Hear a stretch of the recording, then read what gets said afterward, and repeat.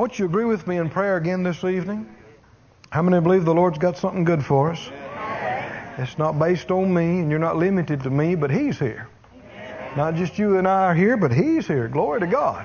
He's here. How many believe God will speak tonight?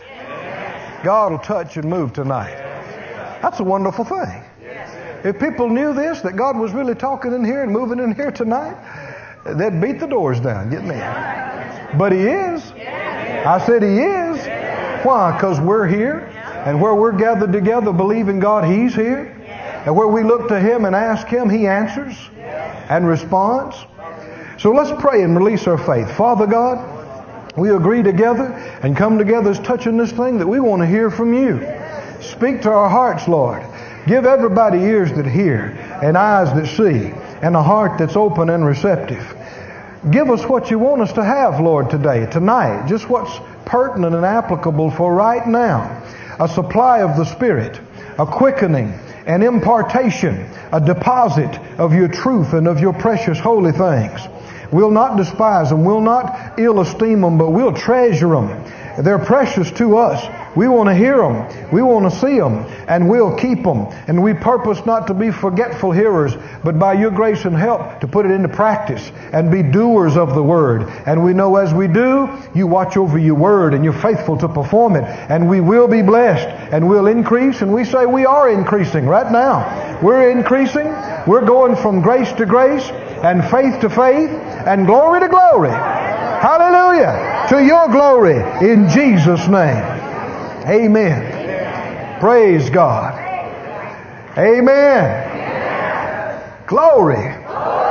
You know, people that don't know God just don't understand why we act the way we do, or why you want to stand up there and holler glory. Well, there's a reason. There's a reason. It's not just all hype and hoopla. God is real and He's wonderful and He's good. Amen. Hallelujah. Glory to God.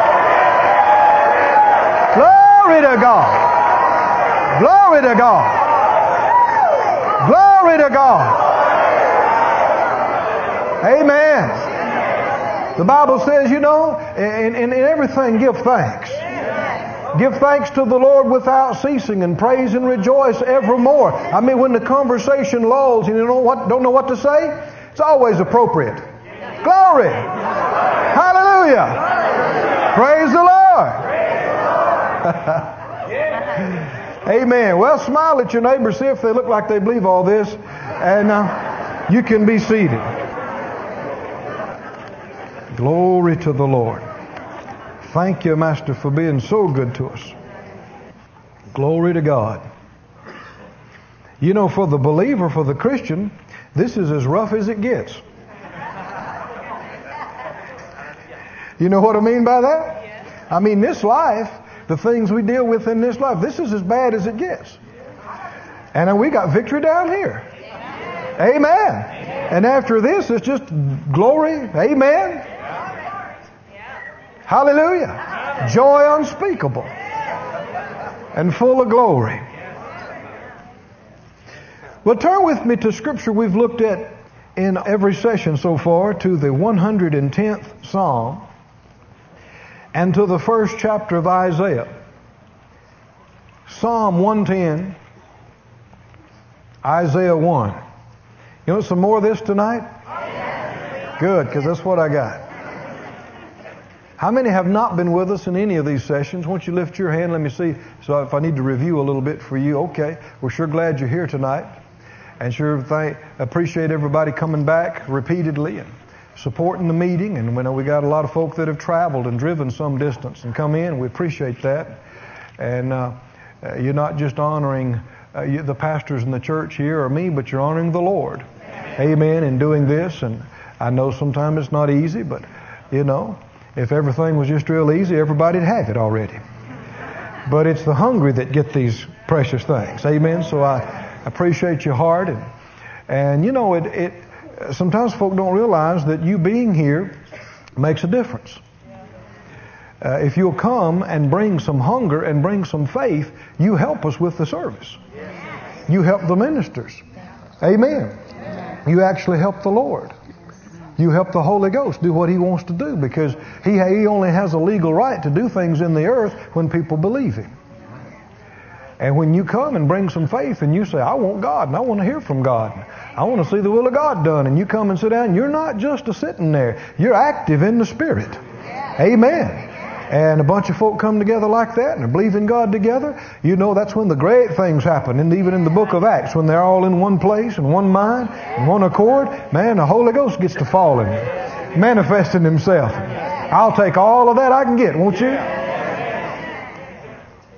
Psalm 110, are you there? 110th Psalm. Let's begin again at the first verse. The Lord said to my Lord, sit thou at my right hand till I make your enemies your footstool. The Lord shall send the rod of your strength out of Zion. Rule thou in the midst of your enemies. Can you rule in the midst of your enemies? Even though we're in the world, we're not of the world. Even though there are demons and the curse and crazy people all around, can we still exercise dominion? Can we still have victory in our domain? Yes, we can. The Lord will send the rod of your strength out of Zion. Rule thou in the midst of your enemies. Your people shall be willing in the day of your power. In the beauties of holiness, from the womb of the morning, you have the dew of your youth. Look at that phrase again. Your people, God's people, that's us, right? Your people will be willing, shall be willing in the day of your power. God has great power, and there are legalities involved as to its manifestation in the earth. He is everywhere right now, but His power is not manifest everywhere. I mean, there are places you might step off a plane, different places on the face of the earth today, and you might think, man, this is a God-forsaken place. God's not here. It doesn't feel like He's there, but He's there. I said He's there. But the problem is His power, His grace, His love is not in manifestation to any substantial degree. And why would that be? Is there a reason we can see in this verse why that would be? Does the willingness of the people affect the degree of the manifestation of the power of God? Oh, does it? Does it? You know, Dr. Kenneth E. Hagin, if you've heard him talk about some of these things, he said that some years back when he was traveling so much in the churches, and he said he'd go to one place and they'd have a lot of manifestations of the Holy Ghost, word of knowledge and gifts of healings and special faith and working of miracles. And he'd go to another church and they're not having these. He'd get to praying about it, even fasting. A lot more praying than he usually did, a lot more fasting than he usually did, and just not have a fraction of what they had in the other place. He'd go to another church later and not do any special fasting or praying and just have a lot of these things happening. And so he got to seeking the Lord. Lord, what is this? It doesn't seem like I'm not changing it by my extra praying and fasting. What's going on here?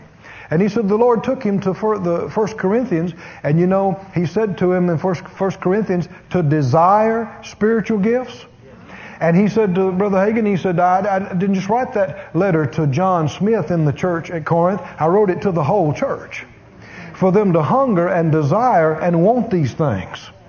Amen? Amen. You know where the Holy Ghost goes? Where He's wanted, where He's appreciated. Now, I mean, He's everywhere present, but I'm talking about where He manifests. Where He manifests Himself. And so he began to see that some places he would go, maybe they're good people, maybe they love God, but they just wasn't hungry for these things.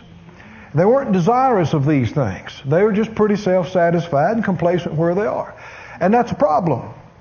We need to want what He wants. Amen? I was talking to a fellow some years ago, and he was antagonistic toward the prosperity message. He didn't like what I was preaching. I was preaching pretty strong about it, that God wants you to prosper. That Jesus became poor. Didn't He? With our poverty. That we might, through that, be made rich. Is that part of the redemptive plan? Did He pay a price for this? It cost Him. He paid a dear price for this. And so this fellow said, well, I don't care about that. I don't need, as long as I got something to eat and I got clothes to wear, that's all I care. I said, all right, okay. But would you yield to the will of God? Maybe you don't care. But if He wants you blessed, would you submit to His will? He looked at me like I'd slapped him. He never thought of that before. Maybe you don't care. But if God cares, amen. And a lot of times it's the people that are not hungry for money that He wants to pour a lot of money through. Because you won't let it stick to you. You won't get hung up over it. If you really are as immune to wealth as you claim to be, well, you're the perfect one for God to use to just pour millions through. But no, a lot of times that ain't the case. The case is folk are spiritually lazy.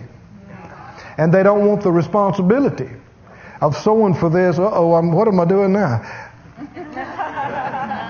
It's true though. But no, would you submit and yield to the will of God? If He wants you blessed? That's pretty weak.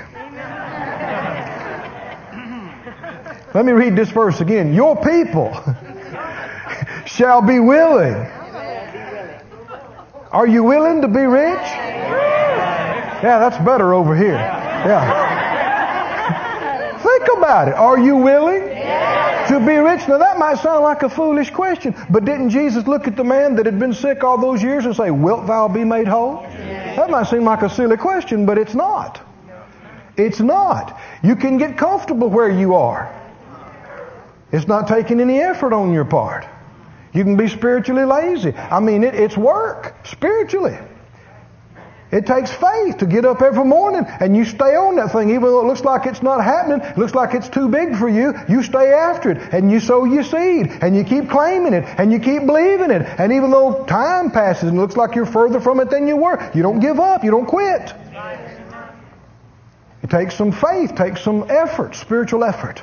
But are you willing? Yes. Are you willing to be blessed of the Lord? Yes. Are you willing to be rich? Yes. Amen. Yes. That's not everybody, but it's a few people. Do you realize by your lack of... There's some folk that are right here now. You're looking at me and you don't know if you agree with this or not. But do you realize by that lack of response, you indicated you're not willing? Are you truly unwilling? If God wants to pour money through you, are you unwilling to do it? Some folk are. That's just where it's at.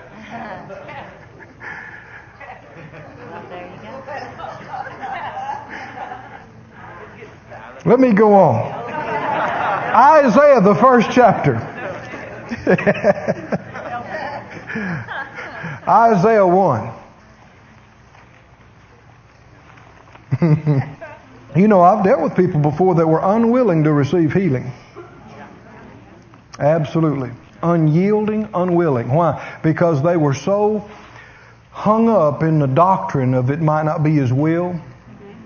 And it was so ingrained in them and ingrained in their daddy and mama and grandma and grandpa for generations until they actually, you'd have thought I was trying to get them to take drugs or something. They just fight me like, no, I don't believe in that, I don't believe in that. Well, they're unwilling. On one hand, they want to be healed, but on the other hand, no, I don't believe that. You know that there are people that would like to see different ministers that preach prosperity, they'd like to see them go broke? I've heard some of these. Yeah, they'd like to see people like me go belly up. They'd like to hear about it. Because it would prove, to them it would prove that their doctrine is right. But I'm willing. I'm willing to be healed. I'm willing to be rich. Yeah. I've been through too much mud now. I ain't gonna back off now. After a while, you build up a little immunity. Your skin gets thicker. Amen. Is it part of the redemptive plan? Did Jesus take poverty on himself, Did he take it on himself? Did he bear it? Then we have a right. Now, I mean, we ought to make up our mind, if he paid that kind of price for it, bless God, I'm going to have it. If it takes 100 years, I'm going to have it. Amen. I'm not backing off. I'm going to have it. Isaiah 1, do you believe it? Verse 19. If you be what? Willing. Does willingness play a big factor in prosperity? Yes. Oh, yes. Can you see that? I mean, bigger than many have thought. Willingness. I wonder how many folk there are that God wants to bless beyond where they are, but they just don't want to hear it. It's too much trouble keeping up with all that money. Money's a responsibility. It is. I mean, there's a whole lot of stuff. I'm not at the level I want to be, but just getting a little bit more. People treat you differently. A lot of times you have to check your heart to see whether they're just trying to get something out of you or whether they really are your friend. I mean, it's a responsibility. But are you willing to take that responsibility? See, that's not very strong, is it, guys? If you hear that, it's just... Yeah, okay. You are? Me and you, brother. All right. No, there's a lot of us in here. Verse 19. If you be what? Willing. And will go ahead and do it. Obedient. Tell me what will happen. What the living Word of God that cannot fail said would happen. When you get like that, willing and obedient, and you stay with it, you will eat the good of the land. Hallelujah. Now nobody can tell me that doesn't work. I came from Brokeville.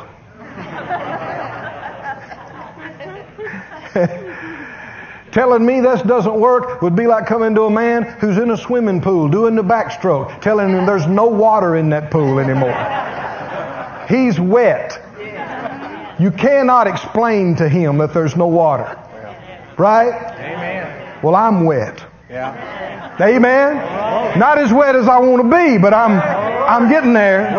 Amen. Glory to God. And I'm not claiming I've been perfectly obedient or even perfectly willing all the time, but I have been some, I know. And the Lord has blessed me. Amen. I'm living in some good of the land. I'm driving some good of the land. I'm wearing some good of the land. Amen. I eat the good of the land. I fly in the good of the land. Amen. Hallelujah. Now there was a lot of years I didn't. I said there was a lot of years. I'd look at the closet and it was wore out, dumpy looking stuff. And I'd say, thank you, Lord, for dressing me in the best. There was a lot of years I drove wore out cars. Get out there on a cold morning and go, Thank you for this car, Lord, and thank you that I also drive the good of the land. Amen. See, it's not the person that tries it for 2 weeks that sees it come to pass. It's the person that commits to it. That'll say it, that'll believe it, that'll confess it, that'll act on it for year after year after year if it feels no different.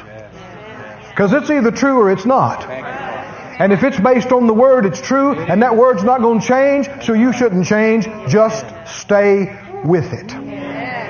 If you be willing and obedient, you shall, you will eat the good of the land. I believe it. Yes. I said I believe it. Well, if someone is not eating the good of the land, year after year and decade after decade, it would be something to check up on. Are you in fact willing? Are you in fact obedient? We shared the testimony you perhaps have heard about Brother Hagin, how that he said he left his church, last church that he pastored, went into the traveling ministry, and he was suffering financially, and eventually he got to seeking the Lord and said, Lord, you said if I would be willing and obedient, I'd eat the good of the land. He's quoting that verse to the Lord. He said, Lord, I obeyed you. I left my last church, and I'm not even eating decently. I mean, my kids are not clothed properly. Living in this little place, not housed adequately. And eventually the Lord spoke to him and said, well, the reason you're not is because you don't qualify. He said, don't qualify.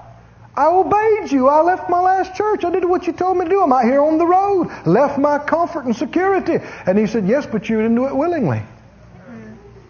You did it, but not willingly. I mean, that's half the verse, isn't it? Yeah. Right? Is it enough that you just do a thing? Or does it make all the difference what heart you do it with? He said he got it. And he said it didn't take him all day. He just reached inside and made an adjustment and said, Lord, I'm willing now. Now I'm willing. You know I'm willing. The devil knows I'm willing. And he said immediately things began to change. He began to come up. Amen? It makes a big difference. Now we talked, for the last several sessions about the right heart, about the... Well, let me give you this definition before I go on. Instead of saying willing here, the definition says, the literal says, that means to breathe after or to long for. It means literally desire and yieldedness. If you want the will of God and if you will yield to the will of God, then you will eat the good of the land. We talked about how that you could do a right thing and your heart not be right. We showed you examples of how you could even make a mistake and yet your heart was right before the Lord. We looked in 2 Corinthians a couple of times about how that he said if the willingness is there, the gift is accepted. And about how our condition of heart determines whether our gift or our work is acceptable to God or unacceptable, or whether it's blessable or not blessable of the Lord. Now I want you to go on over tonight rather, to John 7, and tonight I want us to get into some of the immediate and direct effects of getting willing. It'll make you even more excited about it. Does it take a long, long time to get willing? No. If you're not willing to do a thing, if you go on and do it anyway, will it be acceptable? No. Well then, if you're not willing, does that mean that you shouldn't do it? No, it means you should get willing. Right. Get willing. And then do it willingly. And like Brother Hagin mentioned, it didn't take him all day to get willing. He just reached inside, made the adjustment. He saw where he was missing it and made the adjustment and said, now I'm willing. You know I am. The devil knows I am. I'm willing. Now when you get willing, it is amazing how quickly and how powerfully some things can change. I mean, it's amazing. I'm going to share with you a number of instances of how this works. But in John 7, we'll see one of the first and one of the most powerful things that happens when you get willing. John 7, are you there? The 7th chapter of John, Jesus is speaking. The Jews, the religious leaders of the Jews were trying to kill him, the beginning of the book says. He knew that his time was not yet come. And down in verse 14, he says, in the midst of the feast, Jesus went up into the temple and he taught. And the Jews marveled, and they said, how does this man know letters? How does he speak like this, having never learned? And Jesus answered and said, my doctrine is not mine, but it's his that sent me. If any man will do his will, did you hear that phrase? If any man, Don't just isolate this. What is he talking about? Jesus was teaching and preaching powerfully. Revelation was, how many believe when Jesus taught, revelation flowed? Yes. I mean, life-giving. Revelation of the Word of God was coming out as he was speaking, and it was coming out in power and not so much in polished speech per se, and yet it was an eloquent flow. And they knew he was not an educated man. They knew he had not been to the seminaries, to the higher institutes of learning that their rabbis and their teachers had. And so it amazed them. They were listening to him, and they said, how does he speak like this? We know he never went to school. And Jesus didn't say, well, thing is, you got to burn the midnight oil, boys. Yes, sir, while others are playing, I'm a-praying.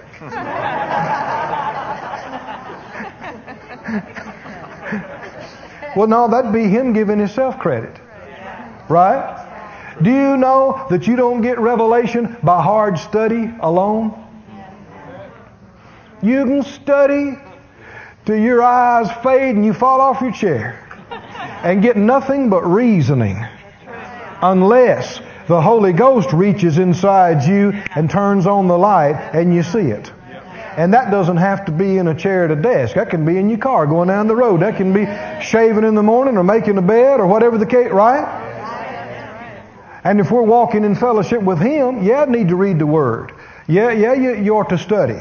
But don't just trust in that to get your revelation. When you come to something in the Word that you don't understand, just stop. Just take just a moment. It doesn't take 10 seconds. And say, Lord, teach me about this. Amen. Open my eyes to understand this. Reveal this to me, and then get in faith. Now, you may not see it that day. You may not see it that week. But just stay in faith about it. Amen. You know, I've asked the Lord questions like that about the Word, and He answered me. Yes. 10 years later. He did. When I wasn't even expecting it. But I remembered when it happened that I had asked Him to teach me about that. And when He began talking to me about it, I mean, I heard an audible voice, but inside began showing me and causing me to understand it, I began to realize that it's no wonder that He hadn't spoken to me about it before now. I wouldn't have understood what He was saying earlier. Do you know that there are some questions a 3-year-old can ask that it's tough for you to answer? Yes. Right? You could tell them, but they wouldn't know any more after you got through telling them than before you did. So a lot of times we have to grow and get to some other places before He can talk to us about it. But the key is faith. A key is faith. And another part of it that works with the faith is the willingness. Now, the Lord is kind and gracious. He knows the hearts of men. And He knows the end from the beginning. He knows who will receive and who won't, who will reject. And a lot of times it's the Lord's mercy that He doesn't show some people some things. At least right then, because they'd only reject it. They'd only turn it away. And then they'd be responsible. And it could cause judgment to come on them. And a lot of times in the Lord's mercy, He knows people's hearts and He gives them time. Time to grow, time to repent, time to adjust.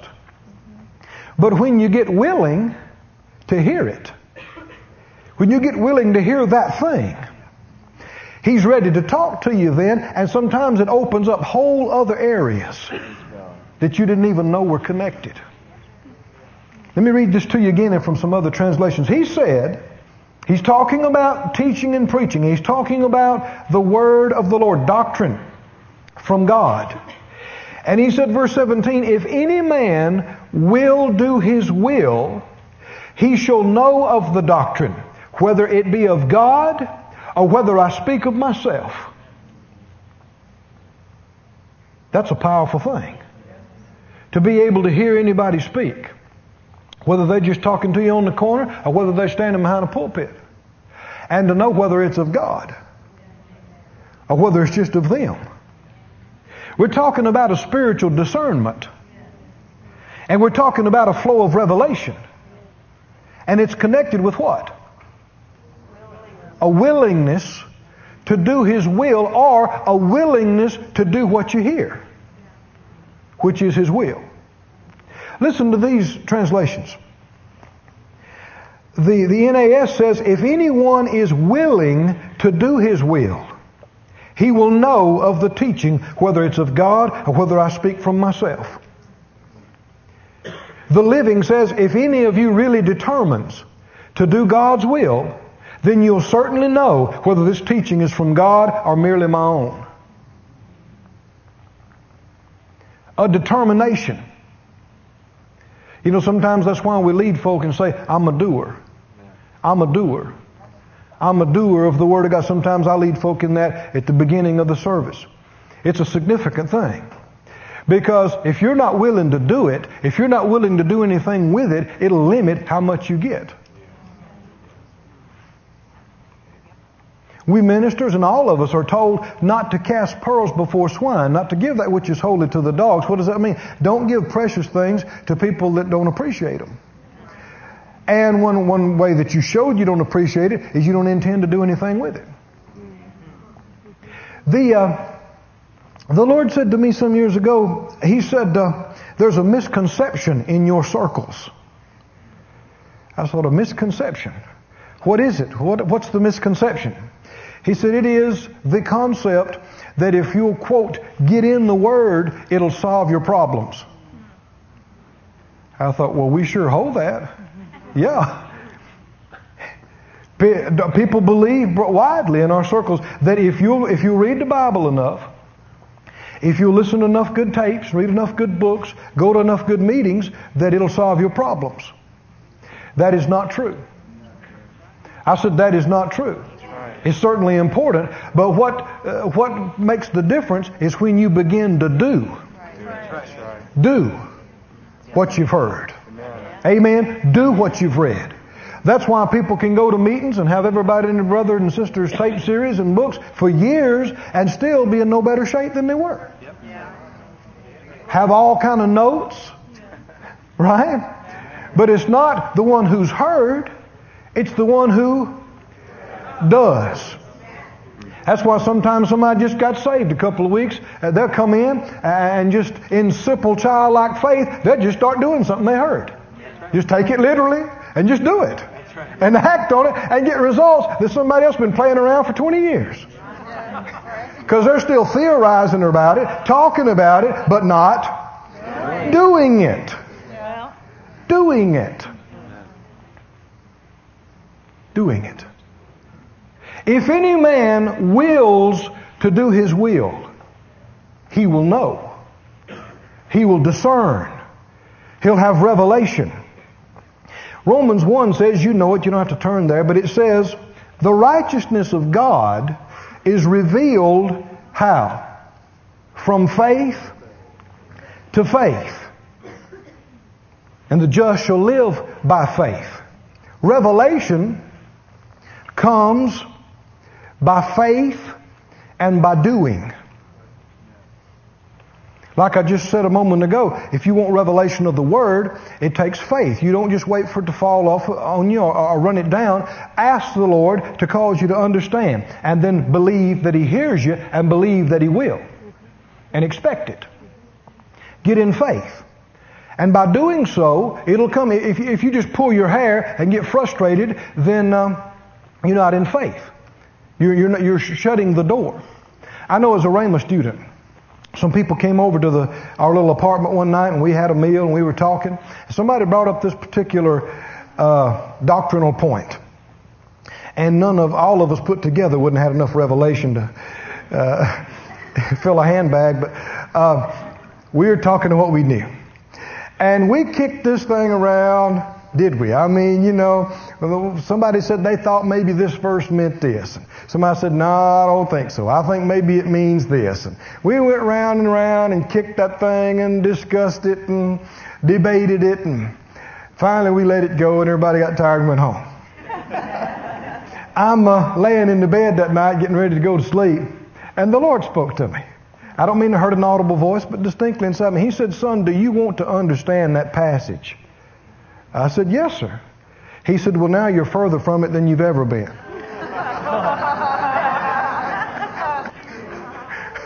all this reasoning, because what we had concluded is that you probably couldn't hardly understand that.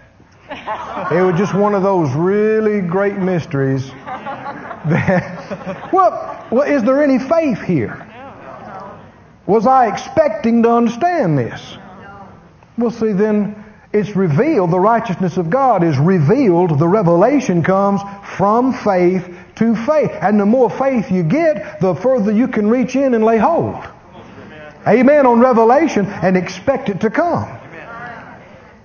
It's all tied in together with faith. But the faith is also connected with the will. The willingness. I know I was, this is, 15 years or so ago. There was a certain thing that I needed some answers on about direction and provision and ministry. And I had prayed about this thing for months and just wasn't clear on it. I didn't have the answer. I couldn't get it. Every once in a while, the Lord would deal with me. When I say the Lord, I didn't want to admit it was the Lord.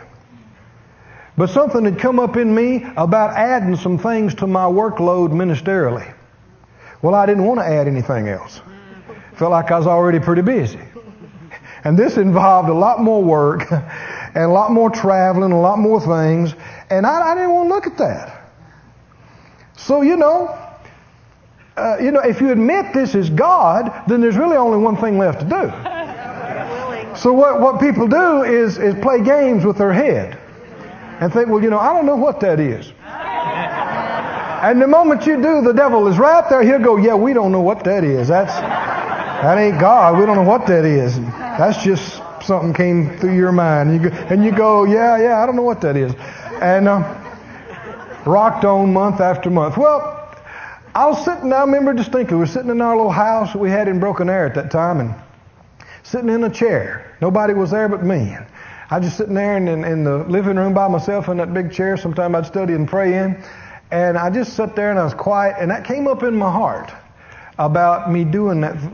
Phyllis and I doing some of those things in ministry that was going to really add some things to our workload. And I thought, Lord, that's you, isn't it? Yeah, that's you. Nobody's there but me and him. And so I'm just talking out loud softly. I said, Lord, that's you. Okay, all right. If you want me to do that, I'll do it. Fine. We'll implement that. We'll start that right away. And he spoke to me. He said, now I'm going to talk to you about this other thing. I thought, whoa. He began to give me the answer on this other thing that I've been praying about for months, and I didn't realize they were connected. But I wasn't getting the revelation on that because I was pushing away the direction on the other side. I didn't see the connection. I didn't see that they went together.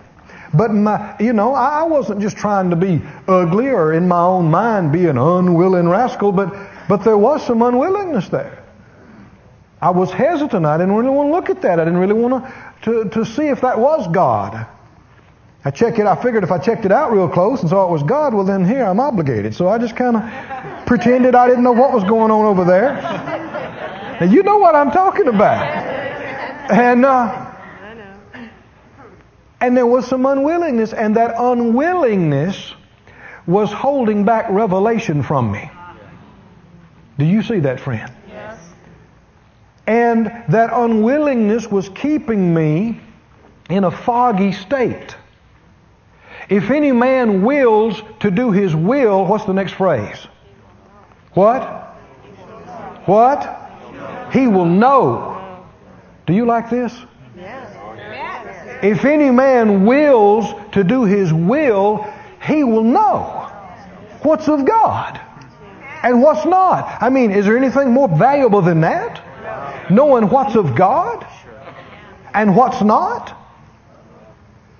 But an unwillingness will cloud your judgment. An unwillingness will shut you off from further revelation. Why should the Lord say more to you about it? You don't want to hear what He's already said. Right?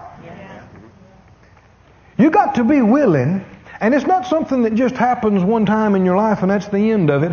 Every day Every week, every month, every year, you got to stir yourself up again, check your heart. Am I willing to go anywhere? Live anywhere? Do anything. People say they are, but I mean, when they're called on it so many times, they start backpedaling. I've seen people, I've prayed with people. They said, they watched our ministry and they thought, we're blessed, and God called them to the ministry, and they said, I'm going to do that. I'm going to do what you did. I'm going to leave everything, and I'm going to go to school, and I'm going to go into ministry, and maybe come back and say, I could only do it if God would take care of these debts for me, if He'd bring me the money and this and that. Well, you got to watch about conditions like that, but in their babyhood state, I prayed with them. Lord, do this for them. Get them in shape to go. And He did it. And they backed out. I've seen this happen repeatedly. And actually some sad things happened to them shortly after that. Some tragic things. And God didn't do it to them. But when you're unwilling, you hinder the plan of God. Well, if you're no longer in His perfect will, where are you at? You get in a place where the enemy has some access to you. In disobedience is his turf. Right? Spiritually, he has a right to do some things when you're in that realm and when you live in that vein. Oh, friend, there's no place like the perfect will of God. That's right. Amen. I'll never forget, when I was first year Rhema, it's a whole testimony. I don't have time to tell you, but I was believing for every tank of gas. But the Lord brought in enough money, we went on a mission trip. Thousands of dollars. We went on a mission trip, and while we were there outside the country, there was a military coup.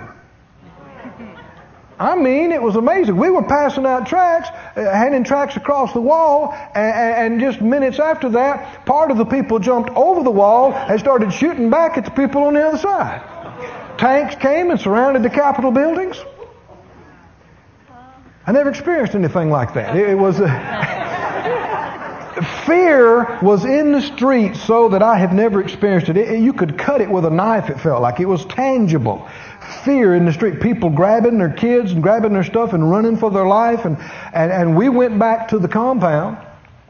And we're in there. And just, 100 feet away in the street, you hear the bullets zinging. I remember that morning after that, I got up and then went in the restroom and I'm washing my face and I keep hearing this pop, pop, pop, pop, pop. I'm thinking, what is that? It sounds like firecrackers. And then I realized, that ain't firecrackers. Thank God we don't live like that. But we came and we knelt down and we were praying together and believing God for protection. And the leader of that ministry got up and he said something I've never forgotten. He said, friends, if we're here in the perfect will of God, he said, you are safer here than you would be in the States out of the will of God. And do you know it's true? We felt it. It was a cocoon of peace just came in us and on us. And we prayed for that government. We prayed for what was going on. And in just a matter of hours, that thing was over. And in a matter of days, they had a Christian president. Amen. Glory to God. But I've never forgotten that. If you're out of the will of God, you might be in one of the lowest crime areas in the place and step off the curb and not look and get hit by a bus. Right? Out of the will of God is a dangerous place. It's not the geographic place, it's the spiritual place. So watch about trying to play it safe. No, just obey God. See that you're in His will. Amen. And when He deals with you to do something, even though it seems like something your flesh might not like, don't fight it. Don't buck against it. He knows you better than you know you. He knows the future. Friend, this is serious business. If I had time, I'd go in to give you some examples. Some of them are sad examples of people that I know personally. They told me, God told them, don't do this. Certain things in ministry and life. They told me. They didn't waver about it. They said, they told me. They had an experience. God said, don't do this. Don't go this way because they wanted to. And I was shocked beyond words when I heard years later, they're doing it. And some of them have lost children, they've lost spouses, they lost businesses, they lost companies, they lost their health, and God didn't do any of it to them. It's just that it's a dangerous place to get out of the will of God, to be unwilling to do what He's called you to do. Something that happens immediately. It happened with me sitting in that easy chair that day at the house. It's something that's branded in my thinking. The moment I became willing, and I said, okay, Lord, I'll do that. That's you. I'll do that. We'll do that. It involved more work. It involved more travel, some more things. But I said, okay, if this is what you want, I live for you. What you want's what I want. Let's do it.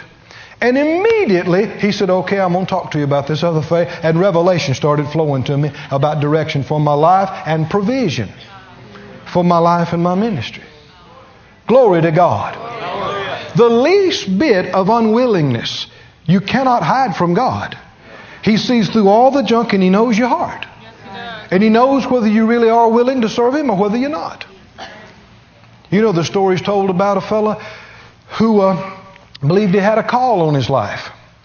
And every time he'd get close to God, he had this thing on him that seemed like maybe God was talking to him about going to China. And he thought, man, I don't want to go to China. And so he'd backslide. He just wouldn't go to church or wouldn't pray, and it'd get duller to him and fainter to him. Well, then he'd get so miserable after several months, he'd come back to church and fall across the altar and repent and get back to God, and there that thing was again about China. How many know God does not change? He deals with you the same way. And he thought, God. And so, he'd backslide again. He did this for years, in and out of church. Finally, he got so miserable, he came and threw his skiff across the altar and got back to God and cried and prayed and repented. And there that China thing was again. And he said, God, okay, I've been so miserable. If you want, nothing could be worse than this. So if you want me to go to China, I'll go to China. He said, the Lord said, I don't want you to go to China. But I knew you were unwilling to go. And as long as you're unwilling, I can't use you. That's right. That's right. That's exactly right. You can't say, Lord, now I'll do this. But I ain't doing that. Then you don't qualify to do this. Everybody say willing. And obedient. Willing. And obedient. Go with me over, if you would, to John, the 6th chapter.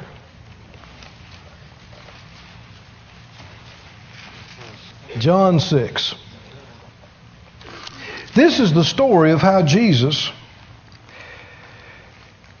told His disciples to get into the boat, go across the sea, the lake, and Jesus stayed and prayed. You remember that? And verse 16 said, when even was come, the disciples went down to the sea. They entered into a ship. And they went over the sea, verse 17, John 6:17, toward Capernaum. It was dark. Jesus was not come to them. The sea arose by reason of a great wind that blew. So it got real rough. And so when they had rowed about 25 or 30 furlongs, they see Jesus walking on the sea and drawing near unto the ship, and they were afraid. But He said to them, it is I. Be not afraid. Then they what? Willingly received Him into the ship. Now, why would it say that? Unless not long before, they were not. Because they didn't know it was Him. They thought it was a ghost. A monster. They didn't know what it was, but they saw something out there walking on the water, and they knew men didn't do that. And it scared them out of their wits almost. People say, well, if I could see a miracle, I'd believe. That ain't what happened to them. They saw a miracle, and it scared them silly. Seeing miracles doesn't give you faith. Faith comes how? By hearing the Word of God. They willingly received Him into the ship, And what? Notice this. Notice this. This is a miracle. And immediately the ship was at the land where they went. How many believe this happened just like this? Jesus actually, literally walked on the water. The wet H2O. With the wind blowing and the waves rising and falling. And when he stepped into that boat, how many believe that even though they had been fighting and rowing and trying to get that thing to move in the storm and not making much progress, that just like that, boom, they're at the dock. That's a miracle. Notice what's connected to this miracle. Willingness. The first thing I've shared with you this evening, when you get willing, revelation flows. When you get willing, direction comes. When you get willing, discernment comes. I mean, that's reason enough, isn't it? We could just back up to the text. Eating the good of the land is reason enough. Many, many reasons. But here, secondly, I've given you tonight, right now, when you get willing, you get there. Hallelujah. Yes. When you get willing, immediately you begin to move where you were supposed to go. Now, if you go back and read Mark's account of this same happening, you'll find that the Bible said Jesus constrained them to get into the boat and go. I mean, that's a strong word. Most of the translations say He made them.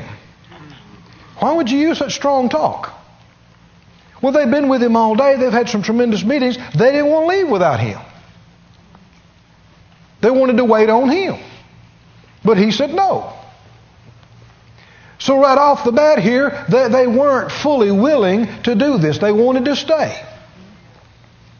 And they get into the sea and they're rowing. And the Bible says in Mark 6, they toiled at rowing. They were working on it. Listen to this, you'll hear this again in just a moment. A lot of rowing, but little going. Amen. That'd preach, wouldn't it? A lot of rowing, but little going. And then when they see Him walking on the water, they don't want Him in there. They don't know who He is. They don't know what He is. But the moment they heard the word, it's me, don't be afraid, said they willingly, everybody say willingly, willingly received Him into the boat. Tell me what happens. As an act of willingness, they willingly received Him into their ministry, into their work, into what they were rowing so hard to get to where it needed to be, and immediately it was where it needed to be. That thing sailed across those waves and pulled up to the dock just like it had big engines on the back. Before they had engines. Now this reminds me really strong of another fella that had a boating experience who was unwilling to do what the Lord wanted him to do. You want to go look at it just a minute? Go to Jonah. Go to Jonah, the first chapter. Can unwillingness get you in trouble? Can it get you in a lot of trouble? Oh, man. Let's ask Jonah if unwillingness can be a big problem. Let's just there's just a few verses here in this first chapter, so let's just take the time and read it. You got time? You got time? You willing? Come on. Yes, we do. Jonah 1:1. Are you? Jonah's in the Old Testament. It's right after Obadiah. You go to Micah and back up. If you just go to the end of the Old Testament and start backing up, you'll get there pretty quick. Jonah, are you there? If not, look on with your neighbor. Now the word of the Lord came to Jonah, the son of Amittai, saying, Get up, Go to Nineveh, that great city, and cry against it, for their wickedness has come up before me. But Jonah rose up to flee to Tarshish from the presence of the Lord. He went down to Joppa and found a ship going to Tarshish, and he paid the fare and went down into it to go to Tarshish from the presence of the Lord. Was he willing to do that? Was he unsure about what God wanted him to do? No, he just was unwilling to do it. Can you get in a boat and go away from the presence of the Lord? Can you get in an airplane and go far enough to get away from the presence of the Lord? You can fly all day long and all night long and get you a Jeep and go to the furthest part of the outback. You can climb up behind a tree, and as soon as you get there, God will say, "What you doing?" "What are you doing out here?"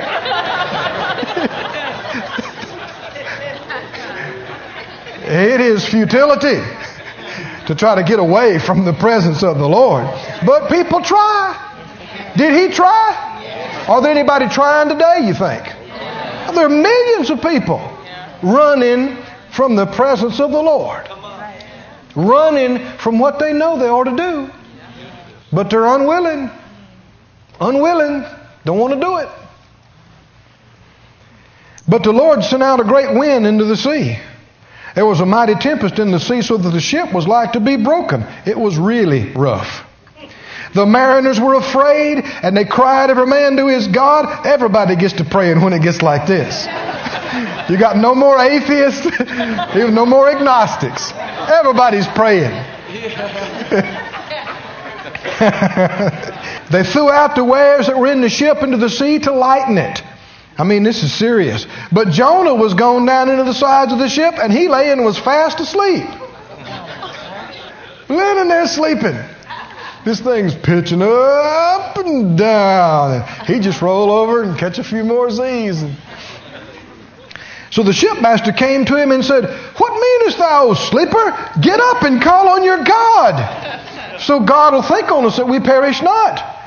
And so they got everybody out and they said, "Come, let's cast lots. We may know for whose cause this evil is upon us." You know, they knew a lot of things that a lot of folk today don't even know. Even some of these heathen. Things don't just happen haphazardly. Yes, that's right. Did you hear me? The curse causeless doesn't come. No. When everything's going bad, it just keeps going bad and just keeps going bad. There's a reason. We need to find out what it is. Get it fixed. Throw it out. Well, they cast lots, and the lot fell on Jonah. And they said, "Tell us, we pray you, who's caused this evil? What's your occupation? What do you do? Where'd you come from? What's your country? What people are you of?" He said, "I'm a Hebrew, and I fear the Lord, the God of heaven, who made the sea and the dry land." And the men were exceedingly afraid. And they said, "Why'd you do this?" These are heathen talking to a preacher.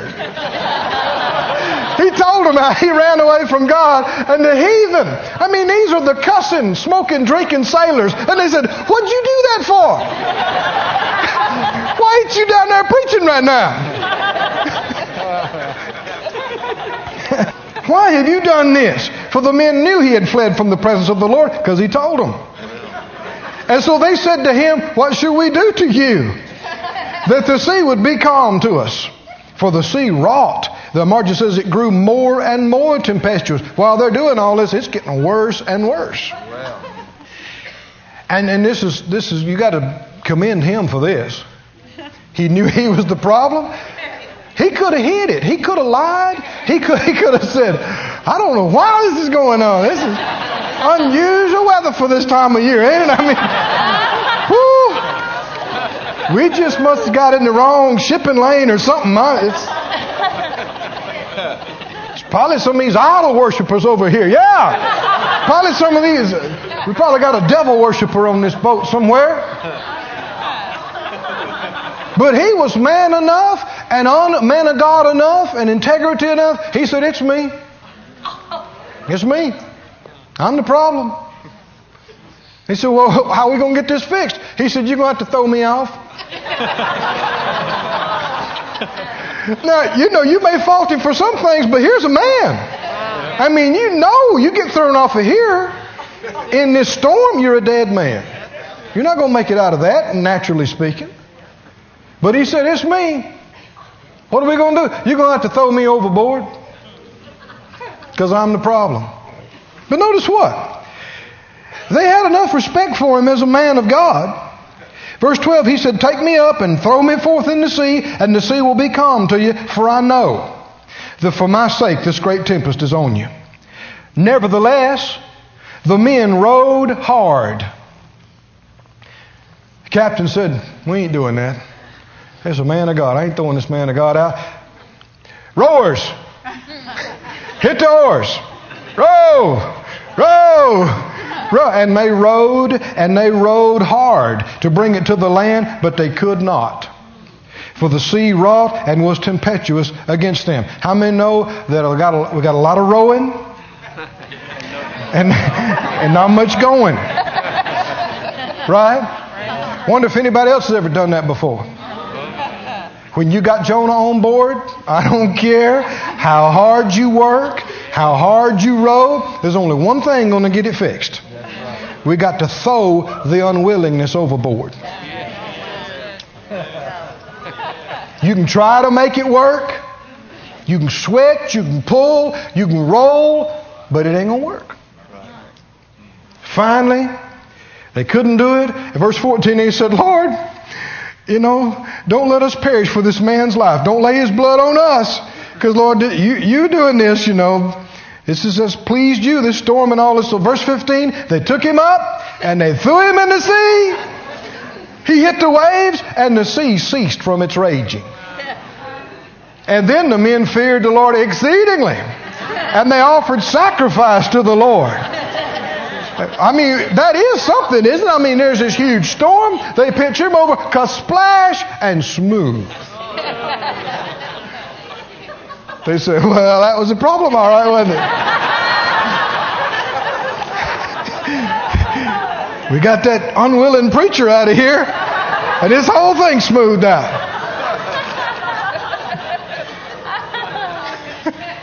It's true. Now, I'm not going to read all this, but look at the next couple of verses. Chapter 2, then Jonah prayed to the Lord his God out of the fish's belly. This is one rough place. I don't think we can imagine. I guess he gulped enough oxygen and air that's in there that he's got enough to breathe. But can you imagine? I don't want to be too graphic, but can you imagine? The acid that's in there. The smell that's in there. Oh. He said he had seaweed wrapped around his head. And he said, I cried by reason of my affliction to the Lord, and he heard me out of the belly of hell, cried I, and you heard my voice. This is a type of Jesus being in the heart of the earth. The New Testament tells us. Tell me where unwillingness will get you. He hadn't died and gone to hell, but as far as he was concerned, he was in it. Right? What will unwillingness do to you? It affects people all around about you. I mean, all these folk out here about died in this storm. The obedience and willingness of people can affect whole groups and whole cities and nations. The unwillingness and unbelief of people can affect groups. Unwillingness put him through what he called hell. But he had a change of heart, didn't he? It took 3 days, but he got willing, didn't he? I said he got willing. Reckon it would have been easier just to leave and go preach in the beginning. Wouldn't that have been easier and nicer? But he wasn't willing yet. When you get willing, what happens? You get there. When they were willing to throw unwillingness overboard, they got the peace and smooth sea they needed and could continue on to their destination. Yeah. In the heart of this great fish, when he got willing, this thing landed at the beach. Right? And threw him up. And lo and behold, he had arrived in Nineveh.